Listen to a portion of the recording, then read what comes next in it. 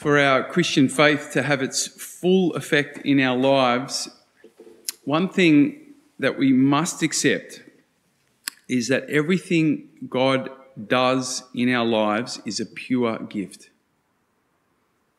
We must accept that in our hearts. In a million years, we could not earn or deserve the salvation that Christ offers us. A million years. Even someone as perfect as all of you. I don't want to single anyone out. Sister Magellan. Now, there have been some through the centuries that have believed otherwise. We talk about these as heresies, right? Who thought that, yes, with a certain knowledge or a certain way of living, you can earn this gift. But that's not really Christianity. This is what makes it truly good news, is that the gift is a gift and it's on offer to anyone, regardless of what you know or you don't know. The great challenge of our lives as people of faith is learning how to receive this gift. Right? That's the great challenge for us. It's actually one of the main purposes of spirituality, right? Our spiritual practice is helping us to become receptive to God, receptive to the gift. And the first and perhaps the greatest step is always humility. Our spiritual practice, our prayers, our religious rhythms should help us to remain aware of our profound need for God. It should keep us on our knees, so to speak. Right? And this is probably the hardest part, because there's something in us that constantly wants to try and earn, make ourselves feel valuable or something, and, do what only God can do. It can be very difficult just humbling and remaining humble before the gift. The next step is realizing that this receiving of God's gift is not a once-off affair, right?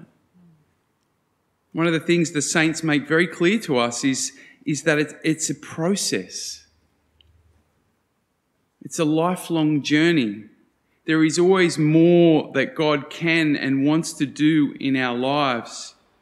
We talk about this as the process of sanctification, the grace of God making us more and more like Christ. And we hear that coming out in John's first reading today. He says, but when anyone does obey God, does obey what God has said, God's love comes to perfection in him. Oh, how's that? God's love coming to perfection in us. He's talking about, this process of this gift of God, making us more and more perfect, more and more like Christ. And this, of course, is another key task of our spirituality, of our religion, is to helping us to receive the gift more and more deeply, more and more fully, taking it into those parts of us that we've kind of got closed, right? This brings us to what I want to reflect on in this first reading from St. John. He's continuing the same theme we started yesterday. And he's basically what he's saying today is one of the sure signs that you are receiving the gift is that you're responding in a particular way to it. He says, we can be sure that we are in God, that we are receiving the gift only when the one who claims to be living in him is living the same kind of life that Christ lived. So a very similar message to yesterday, right? What John is saying here is that receiving God's gift has an active sense to it. It's not passive. And we don't just receive the gift. It's like, oh, thank you. It has an active sense to it. That what he's saying is, when you're receiving God's gift, because it'll be changing you. That's how you know it's God's gift, because God's gift always has an impact on us. Otherwise, it's not God's gift. It's something else. Right? This is the sign. This is the sure sign. And then John goes on to say that the key sign, he gets more concrete. He says the key sign to look out for that you are actually receiving this gift is that you are more accepting and you're more loving of others. That's the key sign. Anyone who claims to be in the light but hates his brother is still in the dark.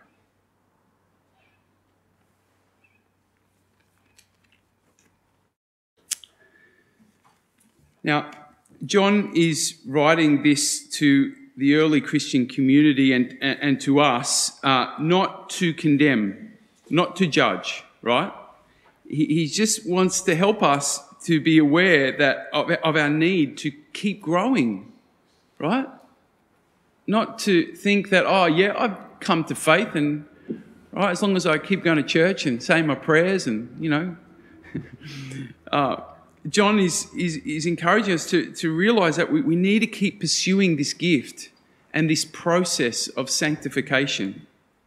Now, the tricky thing is that sometimes we think we're not changing, but we actually are, right? Often God does a change deeper down in us and we don't realise it. Or we think, we keep, seeing these silly thoughts in our heads and we make little mistakes here and there and we think we're not changing, but actually often we are. And that's why spiritual direction is so important. It's so helpful to us, having someone that can help us to realize, God actually is working in my life. I am changing. Or having some good, helpful feedback from someone who knows us well, to help us to see it. But if you are conscious at this time in your life of an area which is not changing, there's an area maybe that you can, there's an aspect of your life, a behaviour, an attitude that does not reflect the light of Christ, and you're sure of that. Well, rather than getting all shameful and trying to fix it yourself, the first step, what we're reminded of today, is to allow this behaviour, this attitude, just to humble you before the gift, right? Allow it to be a reminder for you that I cannot save myself, right? Just to humble you before God's gift. And especially at this time where we're dwelling in this beautiful offering of Christmas. Whatever that area is, or that attitude, or that aspect, that behaviour, whatever it is, just keep receiving God's gift into it, into that area, into that need, whatever it may be. And receive it with faith, receive it with trust, receive it knowing that this gift that God will offer you, will give you, and will bring into that area of your life will always have its desired effect. It will always be effective because it's God.